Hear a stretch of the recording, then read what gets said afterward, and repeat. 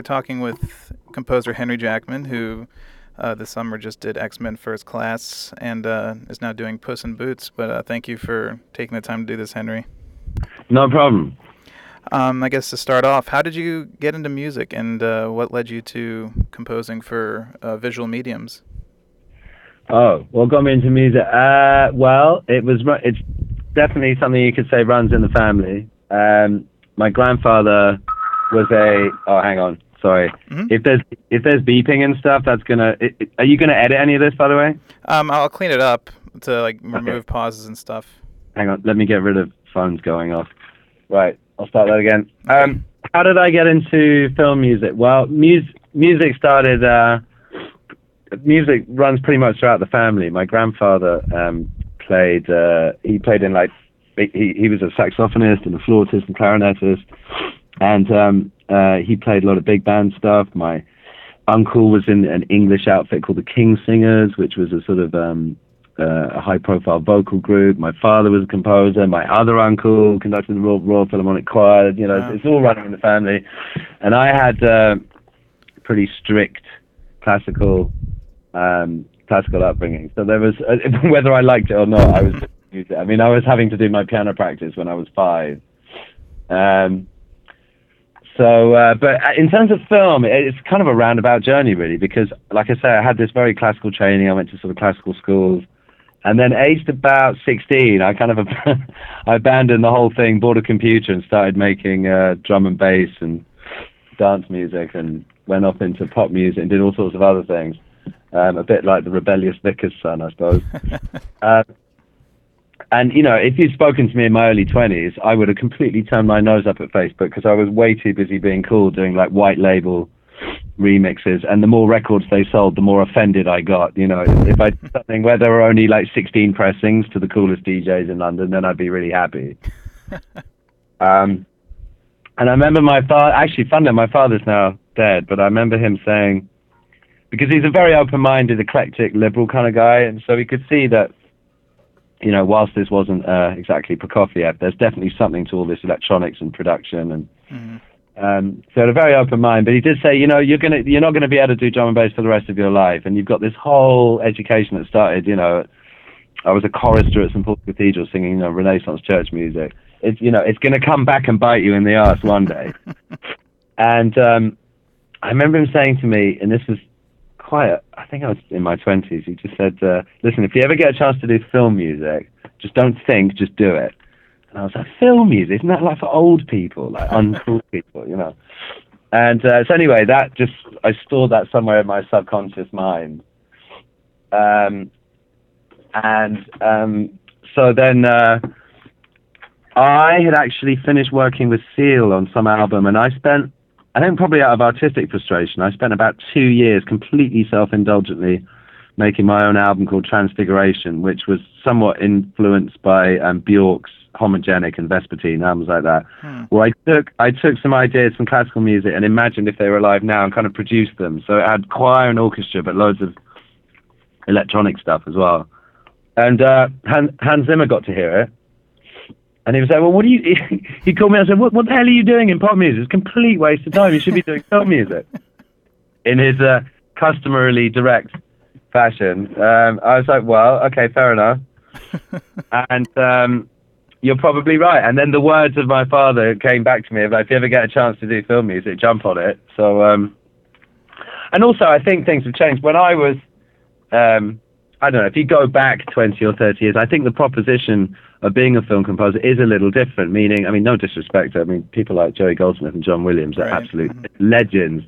But I think almost like culturally, partly because of what Hans has done, actually, the proposition of being a film composer, meaning, I think the reason why I didn't think of it earlier is because I want to do all my sort of crazy electronic production. If I do film music, I'm going to be sort of, you know, spending my entire life writing string quartets. Well, of course, that's not true. Because of what's happened to film music, it could be anything from a string quartet or a string elegy or a very historically driven orchestral style where you need to have a sound education in you know, the history of classical Western music, or it could be a load of you know, it could be a lot of really intense grooves and distorted pulses and all sorts of keyboards and stuff, Right, you know. yeah. So I just couldn't have been more wrong. It was like finding Mecca or some sort of oasis. I think one of the things that driven me nuts in pop music is I could never really fully get to grips with it, because I'd always get frustrated one way or another, because either the pieces are too short so you can't kind of, you know, expand an idea, or the harmonies are too limited, or, you know, I mean, there's all sorts of fantastic pop music, but then suddenly it was, oh my god, why didn't I think of film music before? Because it really is, the scope is bigger, you got full use of orchestra, the budgets are bigger, the scope of ideas, like I say, 1 minute, if you compare like X-Men to Winnie the Pooh, Right, yeah. they're miles away from each other. And if you're in the record industry, you can't go from Winnie the Pooh to X-Men, and you know you'll lose your audience as you're an artist. So Hans was right when he said you're wasting your time in pop music. I said, well, you're probably right.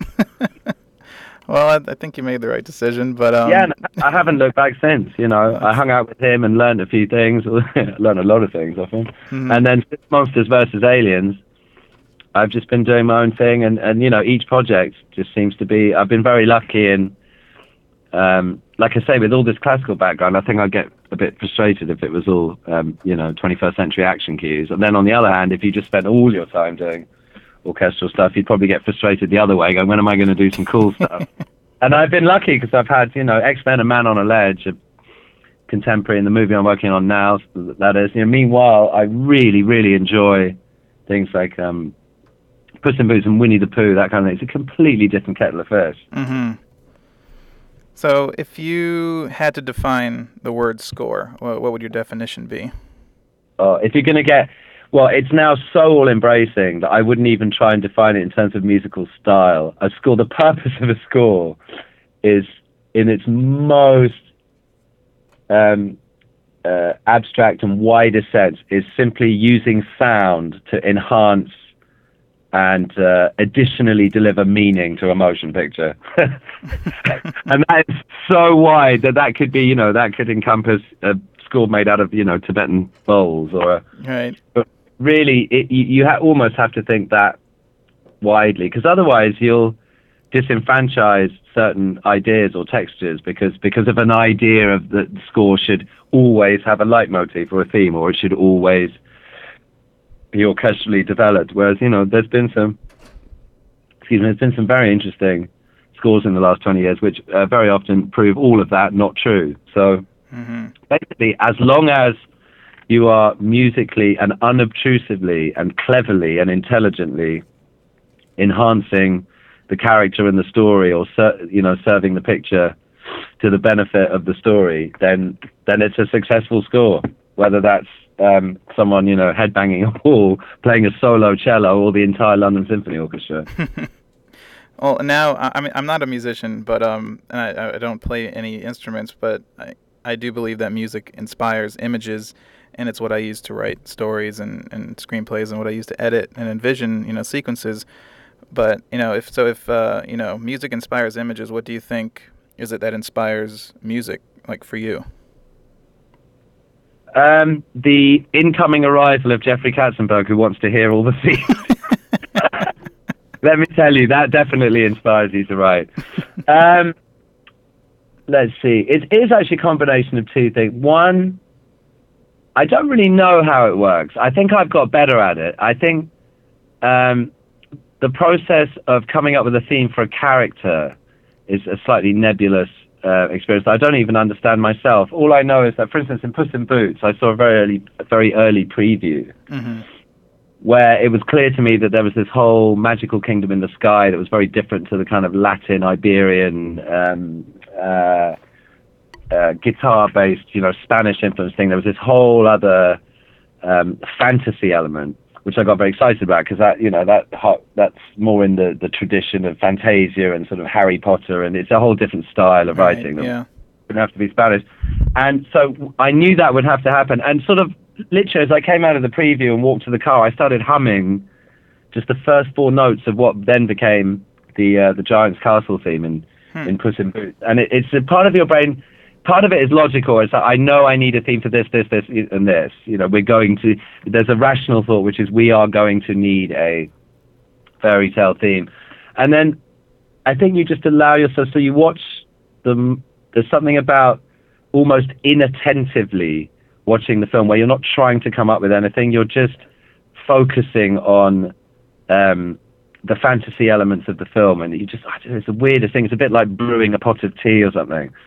And then it just sort of, a little idea pops out. Now there's a lot of hard work after that, but that initial idea, it does tend to just pop out on its own. And then once you've got it, you write it down, you start working on the theme, you expand it, and then you've got to, you've got to tighten up the theme and make it all work. But that initial little thing is, I think, very instinctive. A bit like if you just lay down a really, really, if you just put a beat together or something, and someone just came in and wanted to start jamming or to find some vocal hooks, they'd just start singing any old words just to get something going, and something would pop out.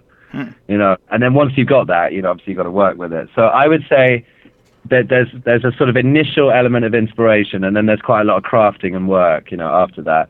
But it's not just completely abstract, because you are thinking about, you're not just popping out any old thing. You know that it has to relate to the idea or the character that you're trying to zoom in on, Right.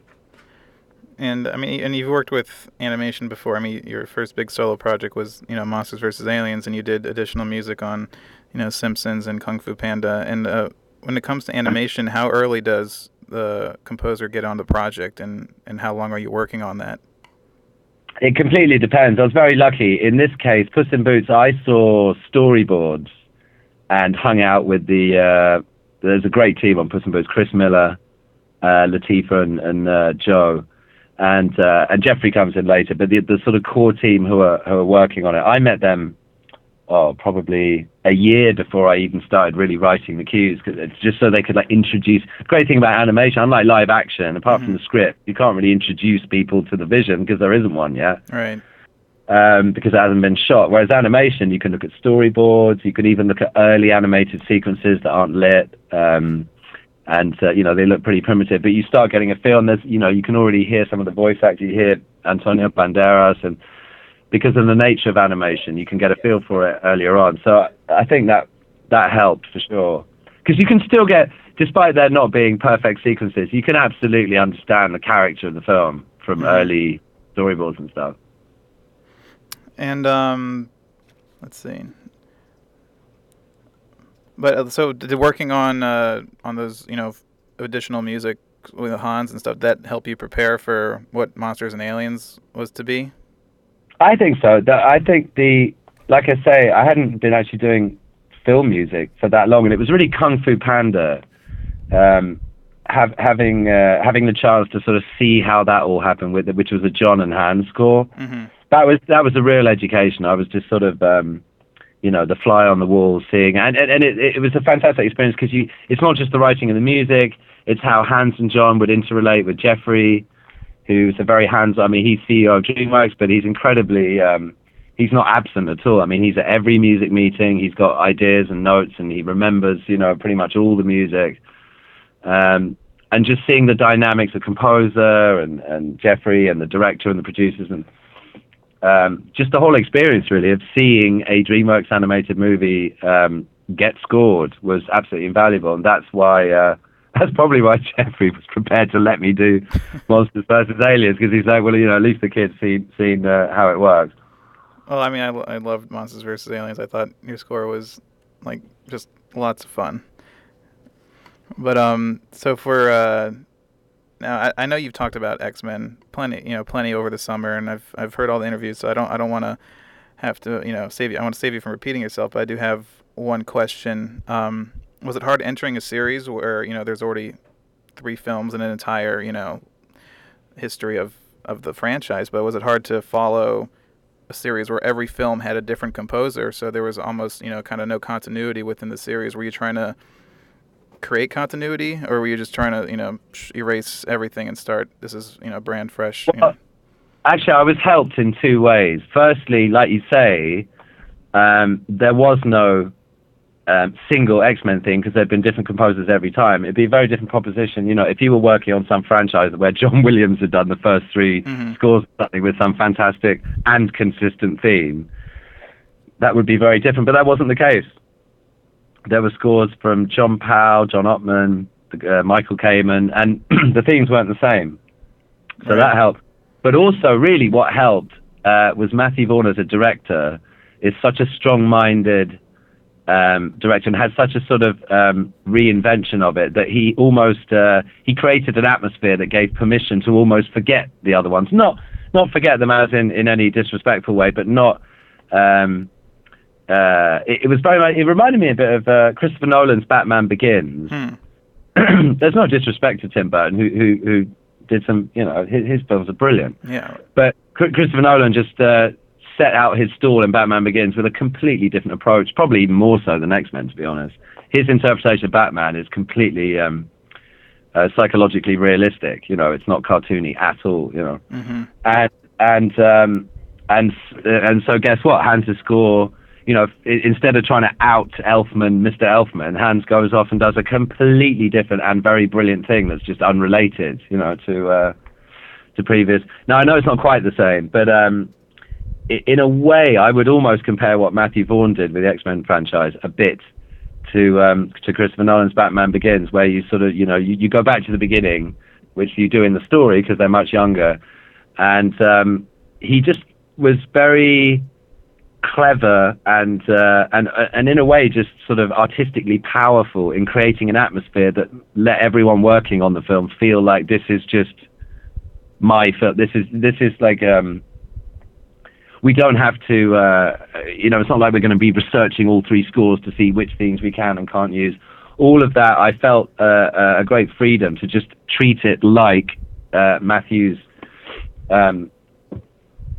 X-Men film, as a standalone feature film. Mm-hmm.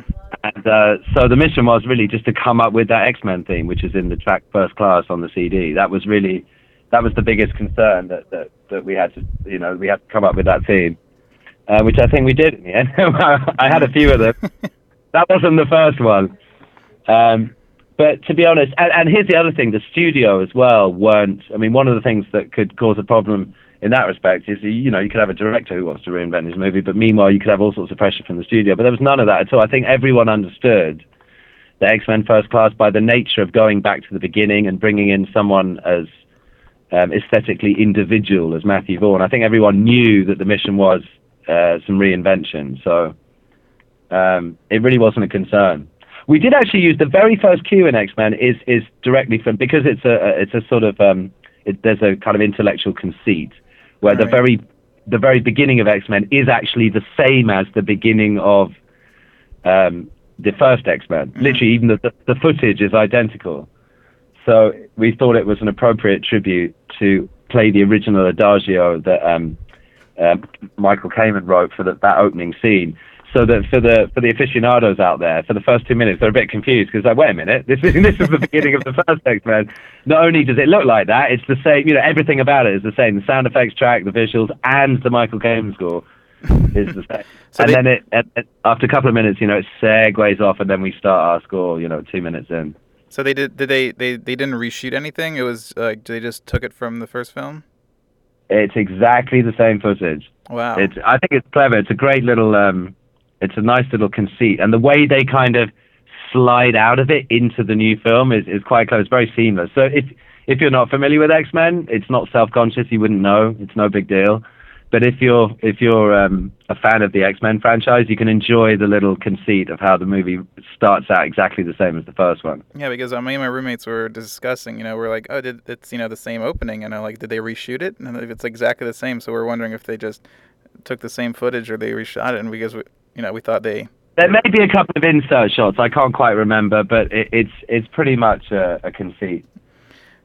And, well, I hope if they do the next one, that you get to continue and provide some consistency to X-Men, because your score was fantastic. So, and now I guess moving to Puss in Boots, which just came out, I guess you're venturing into a new territory sonically speaking, because while your themes and melodies, which I feel like are very much you, but you have this Hispanic style and different instrumentation. Did you have to do a lot of research for that kind of music? A little bit, not too much. I think there's a fine line. You definitely need to do a bit of thinking about a movie if it has a particular flavor to it. But there's a line that you shouldn't cross where it becomes too, you suddenly start turning into a sort of academic researcher, and you're looking at too many scores, and before you know what's happening, you're lifting bars 7 to 11 from Ravel's, Bolero or whatever it is. It was really obvious that you're going to have that Latin influence, and instrumentally that means the guitar and castanets and shakers and accordions and folk instruments. But to me, really, the critical thing was it's all very well having that, but you can't have a jarring situation where you leap from that to symphonic score with no thread between it, so it'll feel musically schizophrenic. Right.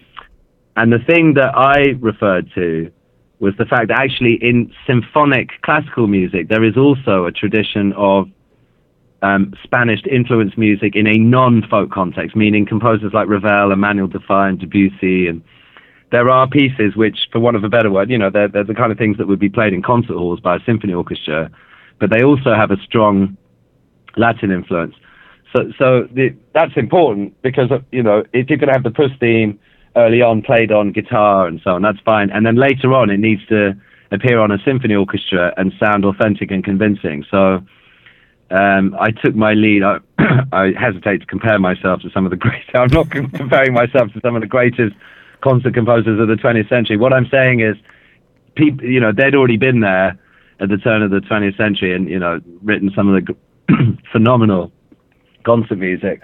And that was a useful, that's the advantage of having spent all this time being over musically educated. I was thinking, yes, well, that is going to be doable because, composers who are far greater than I have already done it. Excuse me. And of course, there's there's a few referential in the movie, the Sergio Leone sort of references. Of course, you've got Ennio Morricone floating around in the back of your head, which almost needs no actual research because somewhere in the back of your mind you can just sort of hear The Good, the Bad, and the Ugly, and Two Mules for Sister Sarah, and all those films. They're lurking somewhere in the back of anyone who's seen enough films, lurking in the back of your mind. You can hear and feel that sound, the sort of tubular bells and the dusty desert wind and the rattling mandolin trems. You almost don't want to research it too much because by reaching into our kind of collective memory of what that's supposed to sound like and sort of being influenced by that, what you do probably won't actually be exactly accurate. It'll be more like how you're remembering it, so that's what I mean by just, don't do too much research, just sort of, like if I asked you to write a song sort of being influenced by Bob Dylan, it probably wouldn't have the exact chord sequence or anything, but you sort of know what I mean. Right, yeah. You'd end up writing a folk song, hopefully with some kind of vaguely meaningful lyric that has some sociological context, and you'd be strumming on a guitar and you'd mostly be kind of singing in a half-singing, half-talking style. But by the time you've done your version, it will have wandered off into a slightly different area by then. You're just sort of taking it as a starting point. And the great thing for me, because I'm familiar with a lot of concert music, that style and things like Ennio Morricone, it's all kind of lurking in the back of your head somewhere, Right. And now, did Rodrigo and Gabriela, did they perform on your score, or did they just use the songs from their album? No, they did a couple of things. There were two fantastic tracks, which I think are off their first album. Yeah. There's a great sequence where Puss and Kitty are sort of dancing around like crazy early on in the film, where the track, with a bit of editing to hit the picture was just perfect. That's so much energy, so much authenticity, so much originality. Those guys are just, you only need to hear about 4 bars and it's them because they have such a style. And they work so well together because Gabriela is like some crazy, incredible guitar-based drum machine. I mean, the amount of rhythm that comes out of that woman is the same as, like 15 percussionists. And then Rodrigo is, the melody guy. So you put the two together and you've got everything you need.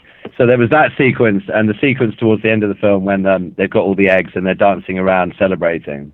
Right. But we were lucky. I was also lucky that having written the score,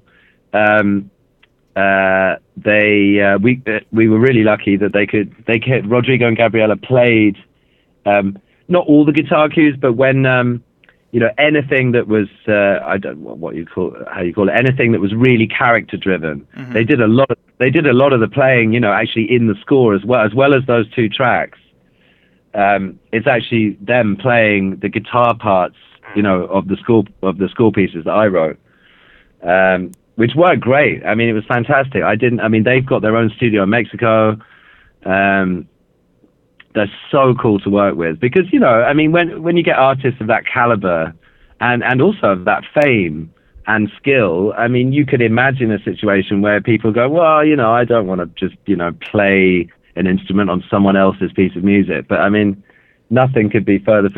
I couldn't give them enough. I was thinking perhaps I could persuade them to play, say, 2 or 3 of the really critical cues. Mm-hmm. And they were like, send us the whole lot. We'll just keep going, I mean, because they've got their own sound and their own setup. We would just send these tracks over, and they were just cranking, and we'd get these recordings back, and it was just fantastic and really effortless. They just because also if you're more used to just playing your own music and they're the stars of their own show, it's a different proposition when there's this piece of music. It's been written, it's got key changes and bars all over the place and the tempo sliding around. It's not normally what they do at their great concerts. And they just didn't bat an eyelid. We send it all off and back it came. I mean, yeah, when their first album came out, that was I think 2006, and I heard them they performed on Jay Leno, and I was like, first I was like, wow, these guys need to get into score. And then when they did Night and Day for John Powell last year, I was like, wow, it's about time. And then Hans used them, and then I was excited to see you use them. So I mean, maybe they'll be composing soon. Who knows? Yeah, maybe. I tell you, it makes such a difference. Just going back to the actual playing, all the key, they were playing on the cues I'd written. I tell you, when you're working really hard and you're thinking, are we going to be able to get? I remember at one point thinking, well, even if we can't persuade them to play on the cues, it's not going to make that much difference. There's plenty of people who can play in that style, and it'll, But I tell you, I'm so glad they did, because it's all very well being technically good at the guitar and you're hitting all the right notes and it's well recorded and everything, but there's this extra ingredient you get with Rodrigo and Gabriela. Of course, the notes are played correctly. I mean, that's a given. But it's so much more than that.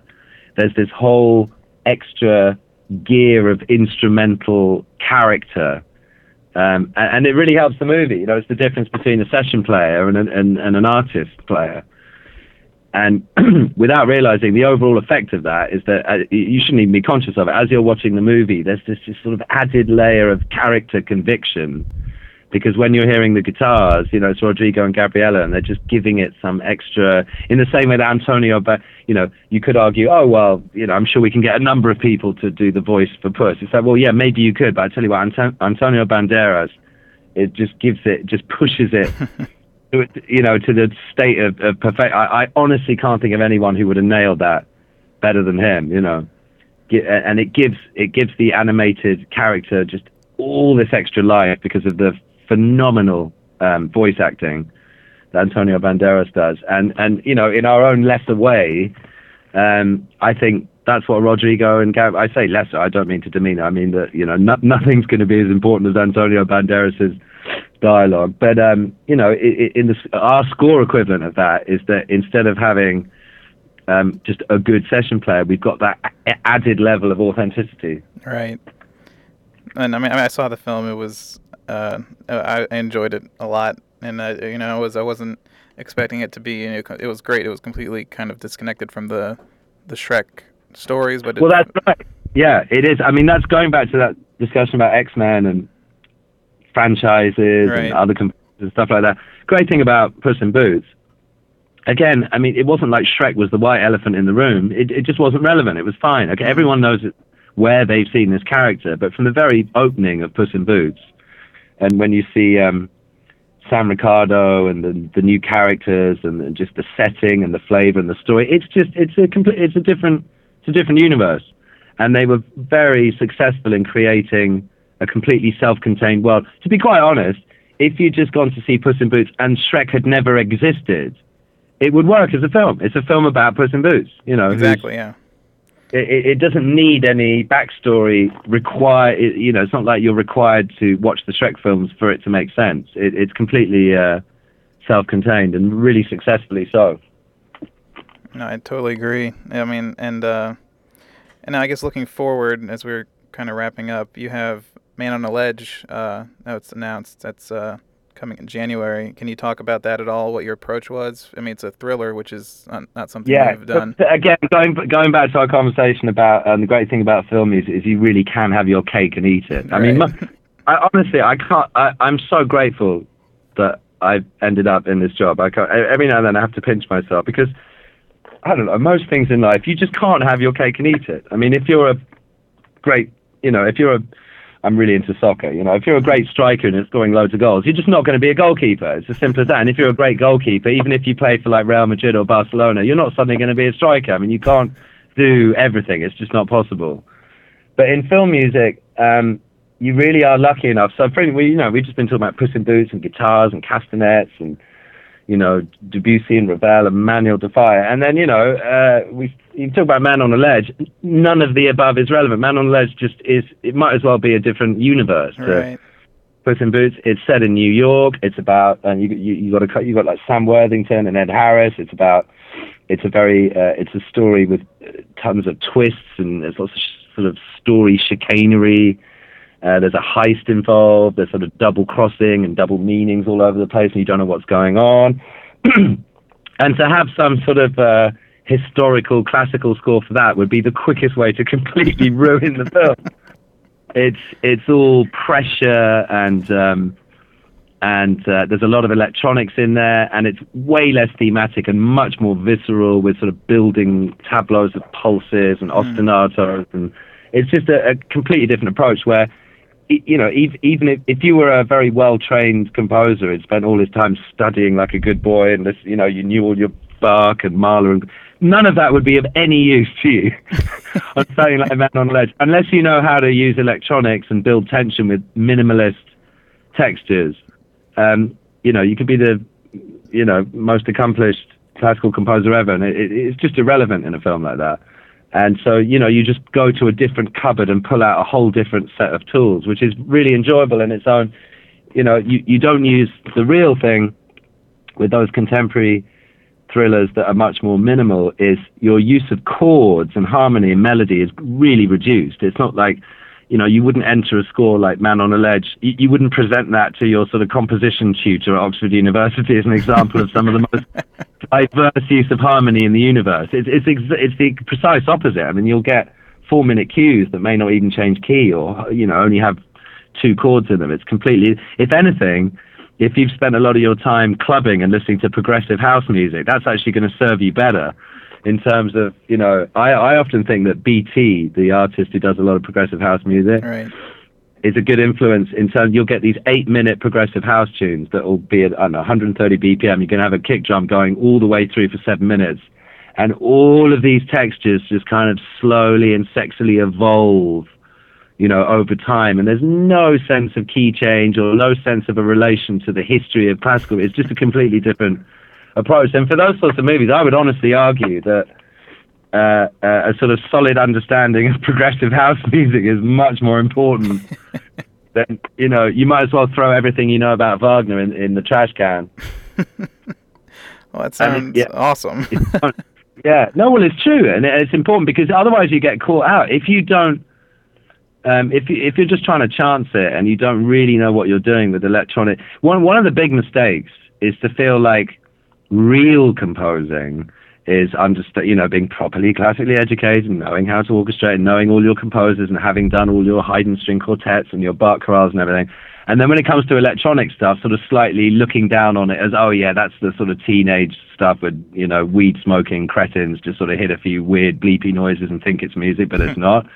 Nothing could be further from the truth. Just like any other kind of music, you'll get extremely unimaginative, poorly executed electronica, and you'll get stunning, unbelievably well put together electronica. I probably divide my time 50-50 between listening to classical music and non-classical music, and I would very proudly show my Oxford music tutor all sorts of tracks which I would argue have the same level of textual sophistication in them as any Debussy You know, if you take some of the best orchestrated music like Ravel and Debussy, I can show you electronic pieces of music where the level of crafting and the level of thoughtfulness that has gone into how the textures are interacting are just as complex as some of the most, you know, well-respected so-called, you know, concert music.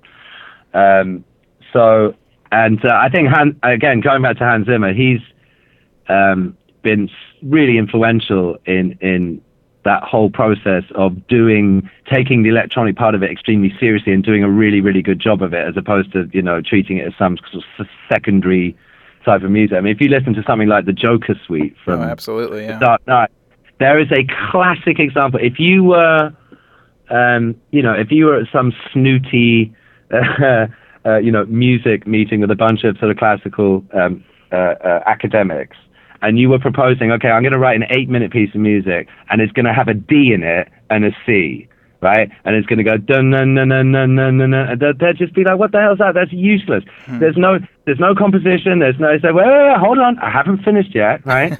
Those are the notes. The notes are D and C, but I'm going to go away for 3 months, and I'm going to develop every conceivable rhythmic and instrumental texture to do that rhythm, and it's going to have like ridiculously cool percussion, and that you just reserve judgment. And then, you know, like 3 months later, you show up and play the Joker Suite, and suddenly it's like, oh wow, actually that is amazing. Yeah. But if you strip it down, it's a D and a C. That's very simple. Yeah. It's incredibly simple, but what that shows is the level of sophistication in the production and the construction is at the highest possible level. And that doesn't come so much from the history of classical music. That's more from the history of electronic and pop music. Now, like Hans, you know, his roots are in electronic music. So deep in his soul, he knows the power and the quality inherent in nailing electronic music and getting it right. So, because it's a very brave decision to go, okay, my Joker, you know, because you'd probably be thinking, well, I'd probably need a bit of a theme, right? You know, I can't just have a D and a C. It's like, no. If you stick to your guns and you really nail it, I mean, it's the same with the concert music equivalent of that is minimalist music by people like, I don't know, Philip Glass, and John Adams does it to some extent. Michael Nyman. It's like, no, if you get it right, you can have a 15-minute, you know, string piece that is in fact patterns of stuff. It's a different technique. Now, of course, when Hans does the Joker Suite, it's not just strings. You've got all these unbelievably cool sounds in there. But each sound is handmade, you know, and each rhythmic pattern is sort of homegrown in his sort of organic electronic vegetable patch. So when you spend that amount of time and love on something, it's almost more in the Trevor Horn, you know, all that Art of Noise, almost that's an influence, you know what I mean, where it's not so much that the harmony would rival Wagner or something, it's that the production construction is unbelievably original and so engaging that in fact you only want a D and a C because there's so much evolution in the production. And I think that's a really important part of modern electronic music. And without being rude, you can sort of hear in scores people who have a sort of what you might call a passing knowledge of electronic music, like a sort of an acquaintance that isn't necessarily profound, because it can come across like that. You know, you should never view electronic music as just some sort of extra icing on the cake you can chuck in and get some, you know, let's get some synth guy to come in and sort of, you know, put a few like weird noises over the top. You know, it's a lot more profound than that. And I think Hans has been absolutely seminal in a lot. If you think about all the Trevor Horn, Vangelis, Hans Zimmer, you know, these are all respected. You know, no one looks down on that music because those guys they've done it. You know, I honestly think the Joker Suite is probably one of the best examples of how to write music that's not harmonically, it's deliberately not harmonically sophisticated, that is breathtakingly good. And look at the response to it, and people love it. That opening scene in the first time you hear it, you know, in the bank heist at the beginning of the Dark Knight, I mean, it just sounds brilliant. Oh, it sends chills down your spine, you know, it's amazing. Exactly, and you don't, and it's hard work because you know, he's not relying on you know, key changes and the power of harmony to get him through. It's all in the construction, which is why I keep referring to Trevor Horn, who you know, if you look at those Frankie Goes to Hollywood records, Yeah. The way the two tribes, stuff like that, it's all on one chord. You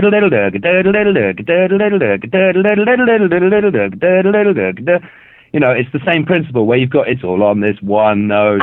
But I tell you what, you know, you have that beautiful string intro, you know, that Ann Dudley did, and then that hook starts and the whole thing starts evolving. It's an epic record. That record just changed what people thought you could do when you make a record. You know, up until then, it's like, well, isn't a record sort of people turning up and it's like a band and then you do some overdubs and Trevor Horn was like, no, that's not what a record is. A record is this like epic jigsaw with a ridiculous amount of production in it. You know, it's easy to take that for granted now because we've all got computers. But when Trevor Horn did at that point, it was just a different way of doing things. And it's, in a way, they're slightly related, Trevor Horn and Hans Zimmer, in that there's another example of something that isn't, you know, harmonically developed like Wagner, but it's astonishing in terms of its production. As it happens, Hans is such a genius, he can actually do both. You know, if you look at Da Vinci Code, now that's a score that's all about sexy use of chords and harmony and everything. But all I'm saying is, so Man on a Ledge is more pulling on that tradition where you can't fall back on your sort of knowledge of how to manipulate the symphony orchestra to its full extent. You know, like a fantasy score for orchestra. You've got to pull out your electronic chops, you know, to get through a film like that. And I really enjoyed it. And they were very up for it. It was a very Lorenzo de Bonaventura and Asger, the director, were not in the slightest bit conservative. I mean, I had a few noises in there that were sort of dubstep, and I was like, you know what, they're not going to go for this. I'm probably pushing the boat out, you know, a little bit. And it was the other way around. Asger was like, what's that weird noise in there? And I was about to go, yeah, don't worry, I'll take it. I said, no, can't we have more of it? And I was like, well, there you go. And that goes back to what I was saying about how film scores changed. I mean, I'm sitting in a room with a director who's probably not much older than me, going, I want more of the, you know, I want more of the crunchy stuff. Yeah. And, you know, distorted bass line, triplet bass lines that, if anything, are more influenced, you know, that's coming more from dubstep than any other, you know, historical. Well, I can't wait to hear it. I mean, that sounds, you know, crazy awesome. But and I always like to, you know, I guess that's all the questions I have for you, right? You know, with that. But I always like to finish interviews by asking composers, if you had the chance to score any film ever made, with no disrespect to the original composer, what movie would you choose? That's so difficult. That's so difficult for all the reasons we've just been talking about. Because if I pick something super epic requiring like the most awesome symphonic score ever, I'll regret the fact that there's no electronic stuff in it. And if I pick something contemporary, I'll be thinking, damn, you know, I should have said Gandhi. So I might have to pick two. If it were to be something, for want of a better word, you might call classic, it might have to be the Lord of the Rings. Just because there are so many epic themes, and there are very few films that have no irony. You know, when you get heroic material in Lord of the Rings, there's nothing ironic about it. It's just straight up heroism. Love themes would be allowed to be fully committed love themes that don't need any wink or nod or irony. You know, everything's committed because it's a historical and a fantasy thing. So it might have to be Lord of the Rings for the symphonic one. For something contemporary, it would probably be some kind of Christopher Nolan film, because the man's a genius. But I can't really say that because Hans has nailed all those. What about Memento or Insomnia or Prestige? Yeah. Well, I don't know. I'd have to think about what the contemporary one would be. But then I suppose it would be Lord of the Rings / Harry Potter, probably, just because Harry Potter is the ultimate indulgence for fantasy writing. Absolutely. But I mean, I fear it would pale into insignificance compared to John Williams. Yeah. But there you go. That's a sort of a roundabout answer of sorts. That's a good answer. Well, actually, Alien would have been pretty good to do. That is a good answer. Well, Henry, thank you so much for taking the time to talk. It was, I mean, you gave me so much insight and everything. So, and hopefully everyone listening will appreciate it too. But thank you so much. No problemo.